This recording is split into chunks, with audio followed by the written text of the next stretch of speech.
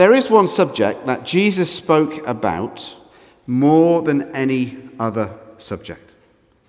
And in fact, there are over 2,000 Bible verses that concentrate and focus on this particular topic. And it's not, as you might imagine from listening to what the church talks about and has been talking about for the last 20 or 30 years, sex. It's not sex. Jesus spoke more about money than anything else in his teaching. 2/3 of the parables that Jesus told used money as an illustration of what it was to be his follower. So if there are over 2,000 verses in the Bible that address the subject of money, if Jesus himself thinks that money is so important that 2/3 of his parables are about money, why did Jesus think it was so important? Well, I think it was because Jesus recognized the power and the influence that money has and always has upon people. But the reality too is that in our society, in Scotland in 2016, this is a really important issue. Because the reality is, as we live in Edinburgh in 2016, that more and more people are completely messed up and clueless when it comes to the subject of money.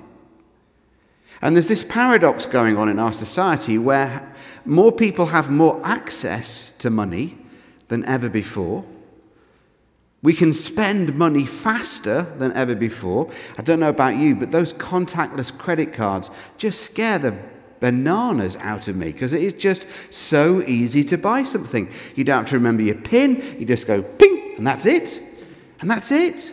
And you think, it's so easy. I just go ping, and that's it. It doesn't even make the ping noise to sort of tell you that something is happening. All you do is hold your card over the card reader, and the money is gone from your account. And what we're seeing is increasing numbers of people in a society which is, on one level, more affluent and where more people have had more wealth than ever before, getting into increasing difficulty when it comes to money. Mark Dampier is the research director of Hargreaves Lansdown, which is an asset management firm in the city of London. And he said this recently. He said, basically, this generation is stuffed when it comes to money. They will have to work until they drop. Today, everyone wants everything now without any personal sacrifice. When people buy property, they expect to furnish it fully. People need to learn to save, even if it means living on bread and water and sitting on orange crates. Too many people think that they are going to win the lottery. And that is how lots of people in our society, lots of people in our culture live. They live in a way that betrays the fact that they think that at some point somebody somewhere is going to give them a whole lot of money. And it's only going to get worse. This generation of university leavers who left this summer are the first generation to leave, particularly in England, with enormous debt. It isn't as bad in Scotland, although it might be in some cases. But my eldest son, Josh, he left university this summer with over £40,000 worth of debt, plus interest. Now, Josh has resolved, he's determined, he's decided that he's never, ever going to have to pay it back because he's never going to earn a salary that is a level requisite with him paying it back. He's either going to go into sort of local politics or community organising or maybe get ordained in the church. And that means that he will never, ever earn enough money to have to pay his university loans back. But the thought for my generation, of our kids' generation, your generation, coming out of university with over £40,000 of debt, which is only going to increase with the interest. And we have let Josh know that it is his debt. It is not our debt. It is his debt. That is very, very frightening. As I say, at the same time, as a society, we've never been in a position where so many have access to so much, and yet often too where so many people feel that they are marginalised, feel that somehow they're left behind. One of the, I think, reasons for so many people voting for both Brexit and for Trump, or whatever you may think of those two decisions, was because there is a huge swathe of our society and a huge swathe of American society that simply feels left behind. It feels that everybody else somehow is getting better and getting on and improving their lot, and they're the ones who are left behind. You might think that they've chosen the wrong solution, but that is the solution that they've gone for. It's one of the reasons, I think, why some people voted for Brexit and some people are voting for Trump. And we live in a very uneven world. 5% of the world's population have 20% of the world's wealth. And that 5% of the world's population is only getting richer. So we're in a world, in a society where increasingly the rich are getting richer and richer and the poor are getting poorer and poorer. And this sense of being left behind is growing and increasing, not just in the West, but also around the world.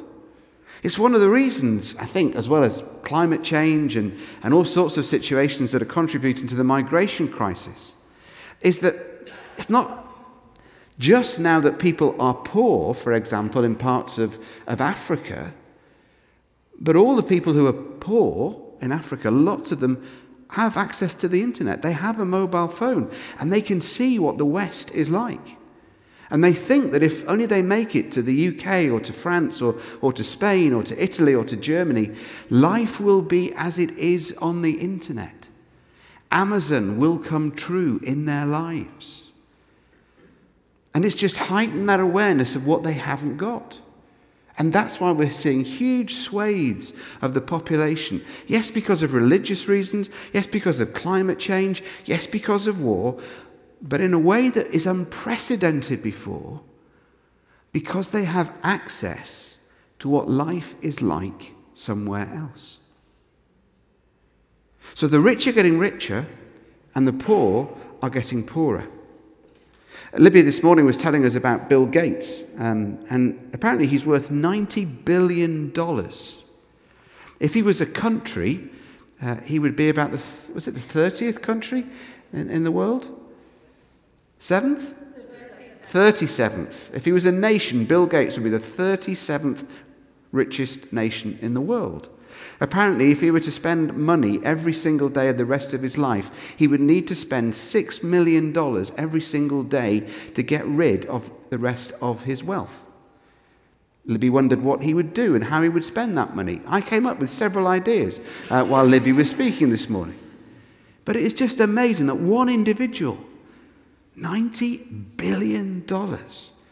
Now, I happened to hear an interview with Melinda Gates, his wife, and she runs the Gates Foundation, and they have given away $30 billion already, and they plan to give loads more away. But although it's very generous, it isn't actually sacrificial. Because does Bill Gates really miss the $30 billion that he hasn't given away?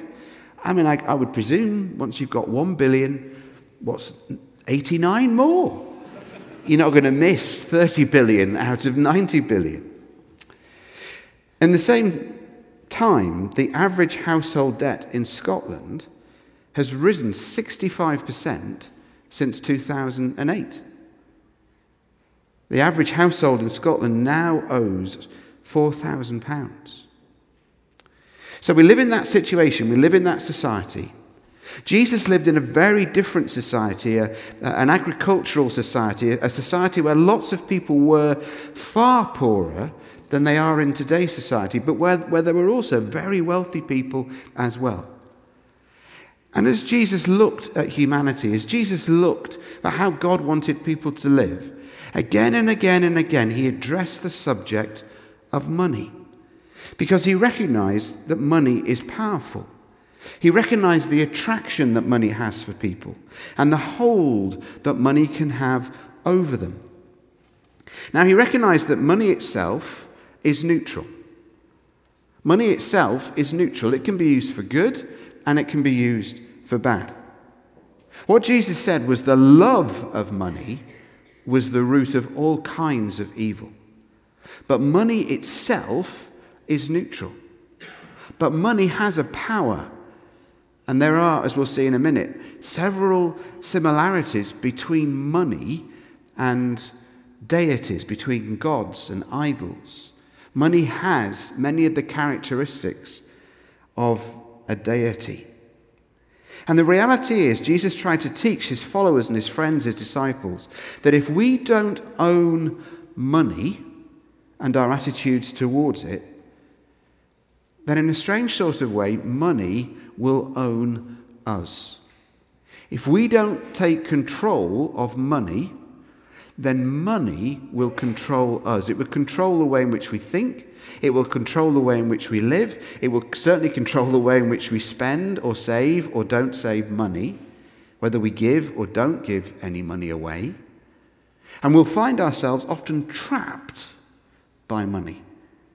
Because money, although it's neutral, is an incredibly powerful thing. As one of the early church fathers, St. John of Chrysostom, wrote, "Riches are not forbidden in the church, but the price of them is." Riches are not forbidden in the church, but the price of them is. Now, in the same way that Jesus spoke about many subjects, in talking about money, Jesus does not mince his words. In that passage that Roger read for us a few moments ago, in talking to his followers, his friends, his disciples, the Sermon on the Mount, where, if you remember, we looked at this last week, Jesus is talking to his friends, he's talking to his followers, he's talking to his inner circle, and yet at the same time there's a crowd of about 5,000 or 6,000 people listening in this natural amphitheatre, and they've reckoned they've found the place where Jesus delivered the Sermon on the Mount. And it's this natural amphitheatre, this sort of valley with soft hills, which just the natural acoustics of it lent itself to somebody right in the bottom of the valley, just sitting down and talking to a group, but being able to be listened to and overheard by a crowd of many, many people. So what Jesus isn't doing on the Sermon on the Mount, he's not laying down a morality. He's not laying down a particular ethic. He's not saying this is how you should live in order to earn God's approval. But he's talking to his followers, his friends, his disciples. And he's saying, this is how you should live. If you belong to the kingdom of God, if you live life under my rule, if you live life under my reign, if you claim allegiance to the kingdom of God, this is how your life should be qualitatively different. And the key verse, again, just to remind you, in the Sermon on the Mount, is Matthew chapter 6 and verse 8, where Jesus says, "Do not be like them." And he's contrasting how his followers should be with the Pharisees and the teachers of the law, the people, the Jewish clergy, if you like. And he's saying, do not be like them. And he starts to go through very ordinary subjects. He talks about anger and adultery. He talks about marriage and sex. He talks about forgiveness and revenge. And then in this section that we've got in Matthew, what we call chapter 6, he talks about prayer, and he talks about fasting, and he talks about money. Now, I find it intriguing that to Jesus, each one is as spiritual as the other. Prayer, fasting, and money. He gives them guidance as to how they should pray, teaches them the Lord's Prayer, gives them guidance about how they should fast, and then he also goes to speak about their attitude towards money. And as is often the case, he uses a set of comparisons, 3 pairs of comparisons. He speaks about 2 types of treasure, 2 types of ambition, and 2 masters. So firstly, verses 19 to 21, he says there are 2 types of treasure. He says, "Do not store up for yourselves treasure on earth, where moths and vermin destroy and where thieves break in and steal. But store up for yourselves treasures in heaven, where moths and vermin do not destroy and where thieves do not break in and steal." And he lays it out very clearly. He says there are two different types of treasure. There is earthly treasure and there is heavenly treasure. There is earthly treasure, the sort that is corruptible, moth-eaten, it can be stolen, and it can be corroded by rust. And then there's heavenly treasure that is incorruptible, where there are no moths. It's good news, no moths. Presumably no midges in heaven as well. There is no crime, they can't be stolen, and there is no decay. Now it's worth noting what Jesus doesn't say. He doesn't say there's a ban on possessions. He doesn't say that things are of themselves bad. He doesn't tell people to give all their money away. He isn't saying that it's wrong to save or invest, and neither is he saying that it's wrong to enjoy the good things of life. But what Jesus is saying is that he is against selfish accumulation. Do not store up for yourselves. He's against selfish accumulation for its own sake. He's not saying that you can't enjoy life. He's not saying that you can't enjoy the finer things of life. He's not saying that you should sell everything and give your money to the poor. But he is saying that if you're just accumulating more and more and more stuff, that's not good. And that doesn't show that your primary allegiance is to the kingdom of God. The reality is that materialism, it's so easy for materialism to lead us away from God. Often people who are poor materially are very well aware of their spiritual state as well. The more you have materially, the easier it is to think that you are self-sufficient. That when the Bible talks about people who are poor in spirit, that doesn't apply to you because you've got all this stuff. And you can almost sort of inoculate yourself. You can immerse yourself in all the possessions that you have. You can protect yourself against the world and you become self-sufficient. Because look at the world, look at the life that you've built for yourself. And the reality is that some of the the saddest, most tragic people that I've ever met in life are some of the wealthiest, who've had the most money. Some of them that I can't even dream about how much money they've got materially. They have got everything that the world wants. But they are miserable. Absolutely miserable. Their relationship life is a mess. Their self-image is a mess. They're incredibly paranoid about how people think about them because of all the money that they've got. Now, it doesn't mean that the richer you are, the more miserable you are. It was Spike Milligan that said, money can't buy you friends, but it buys you a better class of enemy. He was right. Doesn't mean necessarily that the more money you have, the more miserable you'll be. I've met some very wealthy people who are very happy, thank you very much. But it certainly blunted often their awareness of God and their need of God. Joe Stoll, who is the president of Cornerstone University in Michigan, wrote this: "The real point of materialism is not how much you have, but what has you. It's not what we hold, but how tightly we hold it. Not what we have, but how we got it." It's not how much you have, it's what has you. Jesus recognized a profound truth that our hearts follow where we think treasure is. Our hearts follow where we think treasure is. So, two treasures. Secondly, verses 22 and 23, two ambitions or two ways of looking at the world. Jesus says, the eye is the lamp of the body. If your eyes are healthy, your whole body will be full of light. But if your eyes are unhealthy, your whole body will be full of darkness. If then the light within you is darkness, how great is that darkness? Jesus lays out this stark contrast between light and darkness. Elsewhere in the New Testament, again in John's Gospel, in Paul's letters, it speaks about the fact that once we were in darkness, When we come to know Jesus, we transfer over into the kingdom of light. And there's no spiritual Switzerland. There's no spiritual no man's land. There's no sort of neutral zone. It's either darkness or it's light. And Jesus tells his followers and friends the choices that we make about money, the choices that we make about possessions, show which kingdom and whose kingdom we belong to. Darkness or light. If people were to see your credit card statements, would they be able to recognize, to discern, to tell that you belong to the kingdom of light? If they looked at your history on Amazon or eBay or wherever you buy things online, could they see a distinctive difference in how you spend your money with how somebody who isn't a Christian spends their money? Because if they can't, then Jesus says there's something wrong. Because if you're in the kingdom of light, your credit card statement should reveal that. Your spending habits should show that.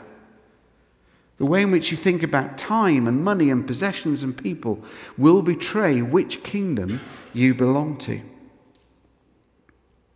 One writer, Darrell Bott, put it this way: for Christ, money is an idolatry that we must be converted from in order to be converted to Jesus.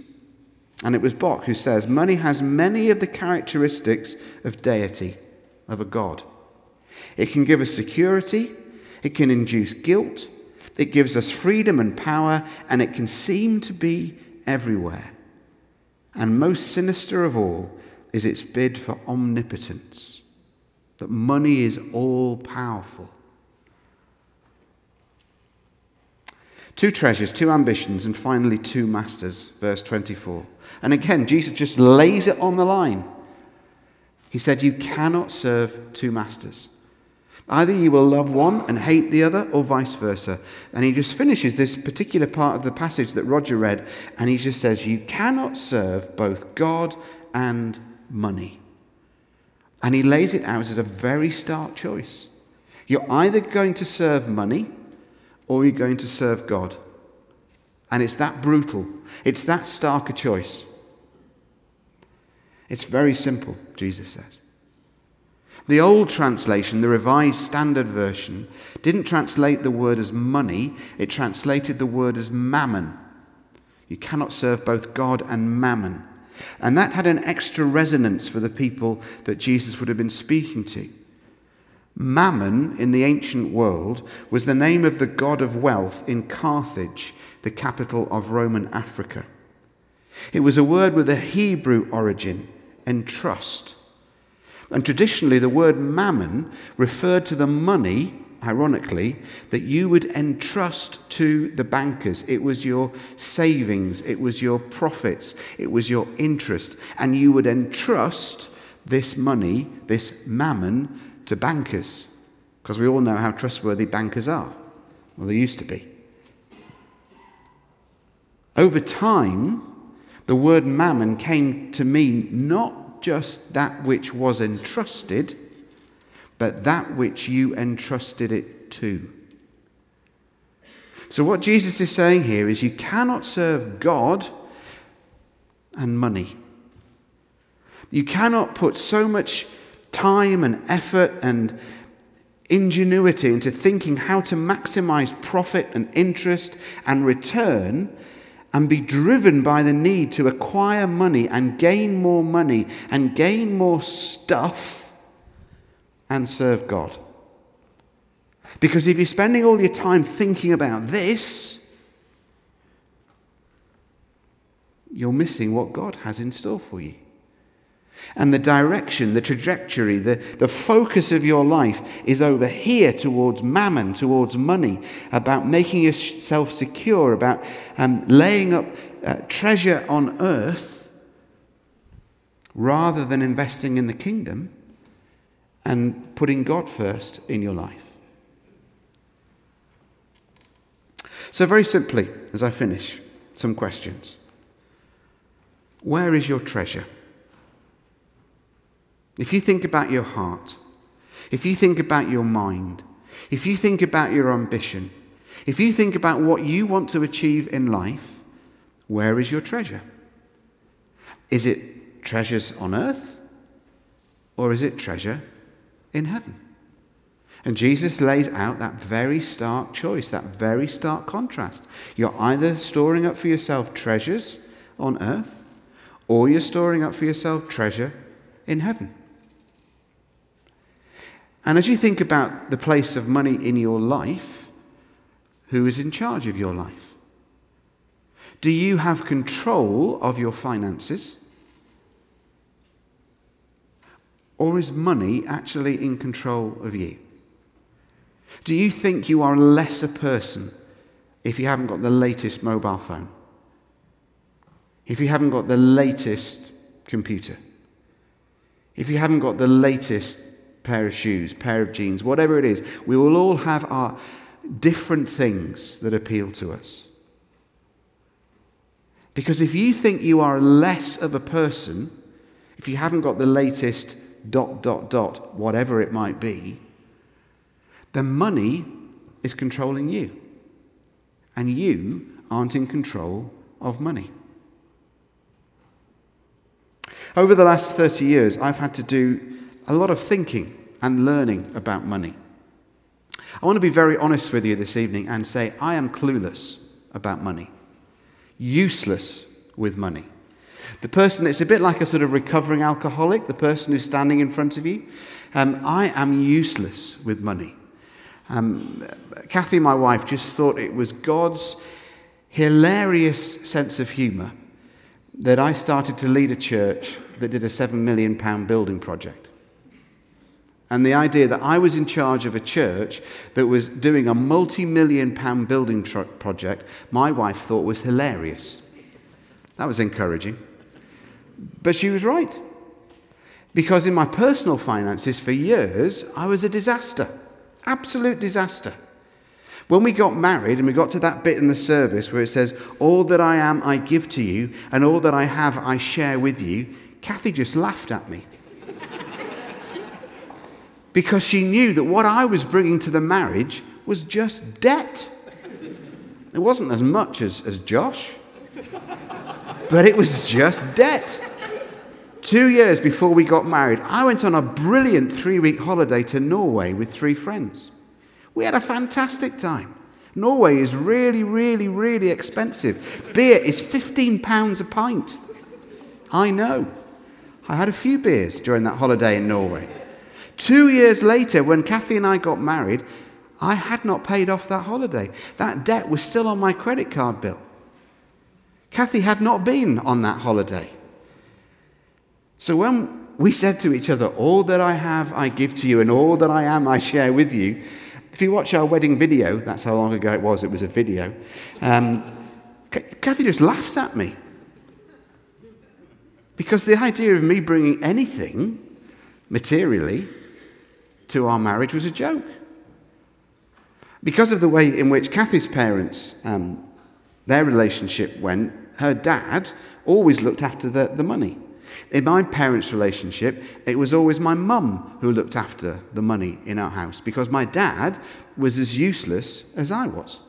That's where I got it from.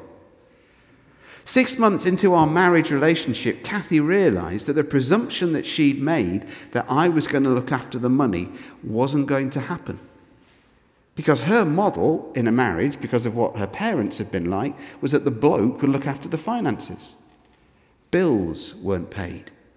Things weren't being looked after. Debt was rising. And after 6 months of being married to me, 27 and a half years ago, Kathy took our finances in hand. And ever since then, she's looked after the money. Because I'm really, really good at spending money. But I'm not great at looking after it. I'm not great at saving it. And I've passed this gift on to my children. Iona is a fantastic person with money. She follows her mum. My 2 sons, guess what? They're just like me. Hence why Josh has come out of university with over £40,000 worth of debt. The mind boggles how much Nathan is going to come out with because he's even more like me than Josh. So what I'm sharing with you in the last 5 minutes are just a few tips that I've had to learn the hard way. But please don't think that what you're hearing from this evening is a money expert. Martin Lewis, I am not. But I've learnt this. First tip, be honest about where you are with money. Don't pretend. When we were going through the building project, one of the first things that we did about 2 years before we had the first gift day was actually teach about money for 3 months. Only one of those weeks, of those 12 weeks, was on giving. Because as I talked to people in the congregation, in the church, 12, 14, 15 years ago, I realized that most people in P's and G's 15 years ago were clueless about money. And some of them worked for banks. But they were clueless about their own personal finance. They hadn't got a clue about how much money, how much income they had at the start of the month. Most people, when I talked to them, said, well, yeah, money comes in at the start of the month. And you know what? By the end of the month, money's gone. And I don't know how that happened. And so what we did very practically was we taught people the tools of how to budget, how to recognize how much money, what are your incomings, and then what are your outgoings. Because we knew that if we wanted people to plan to give to this building project that was going to cost, we thought about 5 million, but it ended up 6.9, that if people hadn't got a clue about their money, then they weren't going to know how to give. And so we gave out loads and loads of very simple, straightforward, this is how you plan a personal budget. And loads of people in the church said, that was really helpful. I've never known that. And I began to think, maybe I'm not so stupid when it comes to money. So be honest with yourself. Be honest with God. If it helps, be honest with a really close friend, somebody that you trust, about what you're like with money. And then ask them to hold you accountable. Name the power of money and shame it. Don't be one of those people who has money at the start of the month and who by the end of the month has no money, but you just don't know how that happened. The reality is you have spent that money. You are the cause for why that money was there at the start of the month and isn't there anymore. And if you don't get in control of your money will control you. Secondly, recognize the power of money. As Jesus said, money of itself is neutral. It can be used for great good. That $30 billion that the Gates Foundation has given away so far is moving to eradicate malaria. It's moving to eradicate poverty around the world. But you need to recognize the power of money. Recognize that the control that money can have over you. If you're, I don't know, maybe it's just me, but often I used to be in a shop. And my weakness, it used to be, was jackets. That's why I'm not wearing one. And you may look at some of the jackets and think, Dave, that's a big weakness. But I used to love jackets. I would have 4, 5, 6, 7, 8 jackets because I used to wear them for work. And I used to go into a shop, like Slater's on George Street. That's an older gentleman's shop. And Urban Outfitters if you're young and trendy, or maybe not. And I'd think, that's a really nice jacket. That's a really nice jacket. I need that jacket. Note, not I want that jacket, I need that jacket. And I'd start to feel my palms get sweaty. And my heart would start to beat faster. And I'd think, I need that jacket. I would look good in that jacket. I could preach in that jacket. That jacket could be used for the kingdom of God. You see, you start to explain things and rationalize things to yourself and justify it. And I learned over the years that as soon as I started to feel that sweaty feeling in my palms, as soon as my heart started to beat a bit faster because of that jacket, and there'll be different things for you. Might be a pair of shoes, might be a car, it might be an iPhone, it might be a computer, it might be a tablet, an iPad, whatever it is. There'll be different things for different ones of us. What I learned was that if I felt like that, I walked out of the shop. I recognized what was going on and I walked out of the shop. Because the reality was that I didn't need that jacket. I wanted that jacket, and I think that jacket wanted me. But I named it. And when I walked out of the shop and just thought, no, it was robbed of its power over me. And I used to bring it to God and say, Lord, should I get that jacket? And most times God said no. Because I didn't need that jacket. So be honest about where you are. Recognize the power of money. If you get into trouble, ask for help. Ask for help. If you are in a muddle about your finances, if you are racking up debt at the moment, and money for you is something in your life that is completely out of control, please ask for help.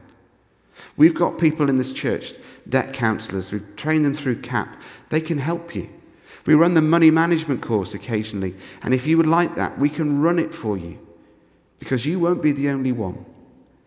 Please don't just stay in this fog about money. If you can't budget, plan, and save, your money will disappear. And the final thing, and the thing that I found and that we found as a family and as a couple has released us from the power of money, is we've learned to give. Learned to give. Both Kathy and I learned and began to give when we were students. You see, it doesn't matter how little you have. But the reality is, if you don't start to learn to give when you've not got very much, you will not give when you have more. Now, I remember someone saying this at a CU meeting 35 years ago when I was a university student. And I went, yeah, right, whatever. But he was right. I learnt to give when I was a university student. Kathy learnt to give when she was a university student. Both of us come from non-Christian homes. Both of us had to have interesting conversations with our parents who said, why are you giving our money away? We give it to you. And we had to explain that once they'd given us the money, it was ours to do with as we thought fit. But we both learnt to give as students. And it now means that we give a percentage of our income away. And it's just natural. And we budget and we spend what we spend. And right, the first thing we do when as soon as the money comes into our bank accounts from Kathy's job and my job, and Kathy earns loads more than I do, and God knows that, and that's why he put me in this job, is we give it right at the start of the month, so we never even notice it. So we don't budget as though the money's there and then the money's gone. We budget taking into account that money has been given away. And that's brought so much freedom, so much release. We've divested money of its power over us because we've decided to control money and we've decided to control our giving. The tithe is a minimum of 10%. That's what they used to do in the Old Testament. But the reality is, when Jesus said, do not be like them, he meant this about money as well.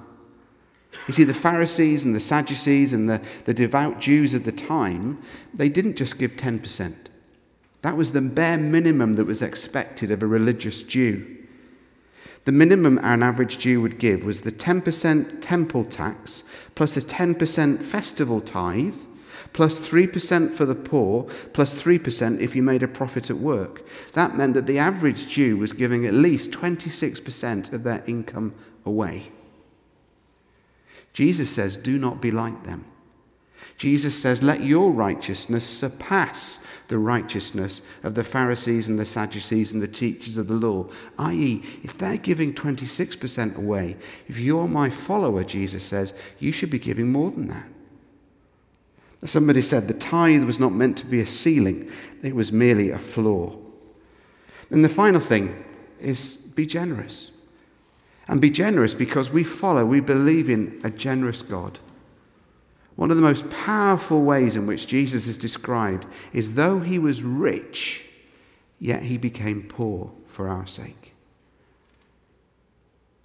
We worship, we follow, we believe in, we show allegiance to, and are the recipients of a God that we cannot outgive, a God who is generous, who keeps on giving.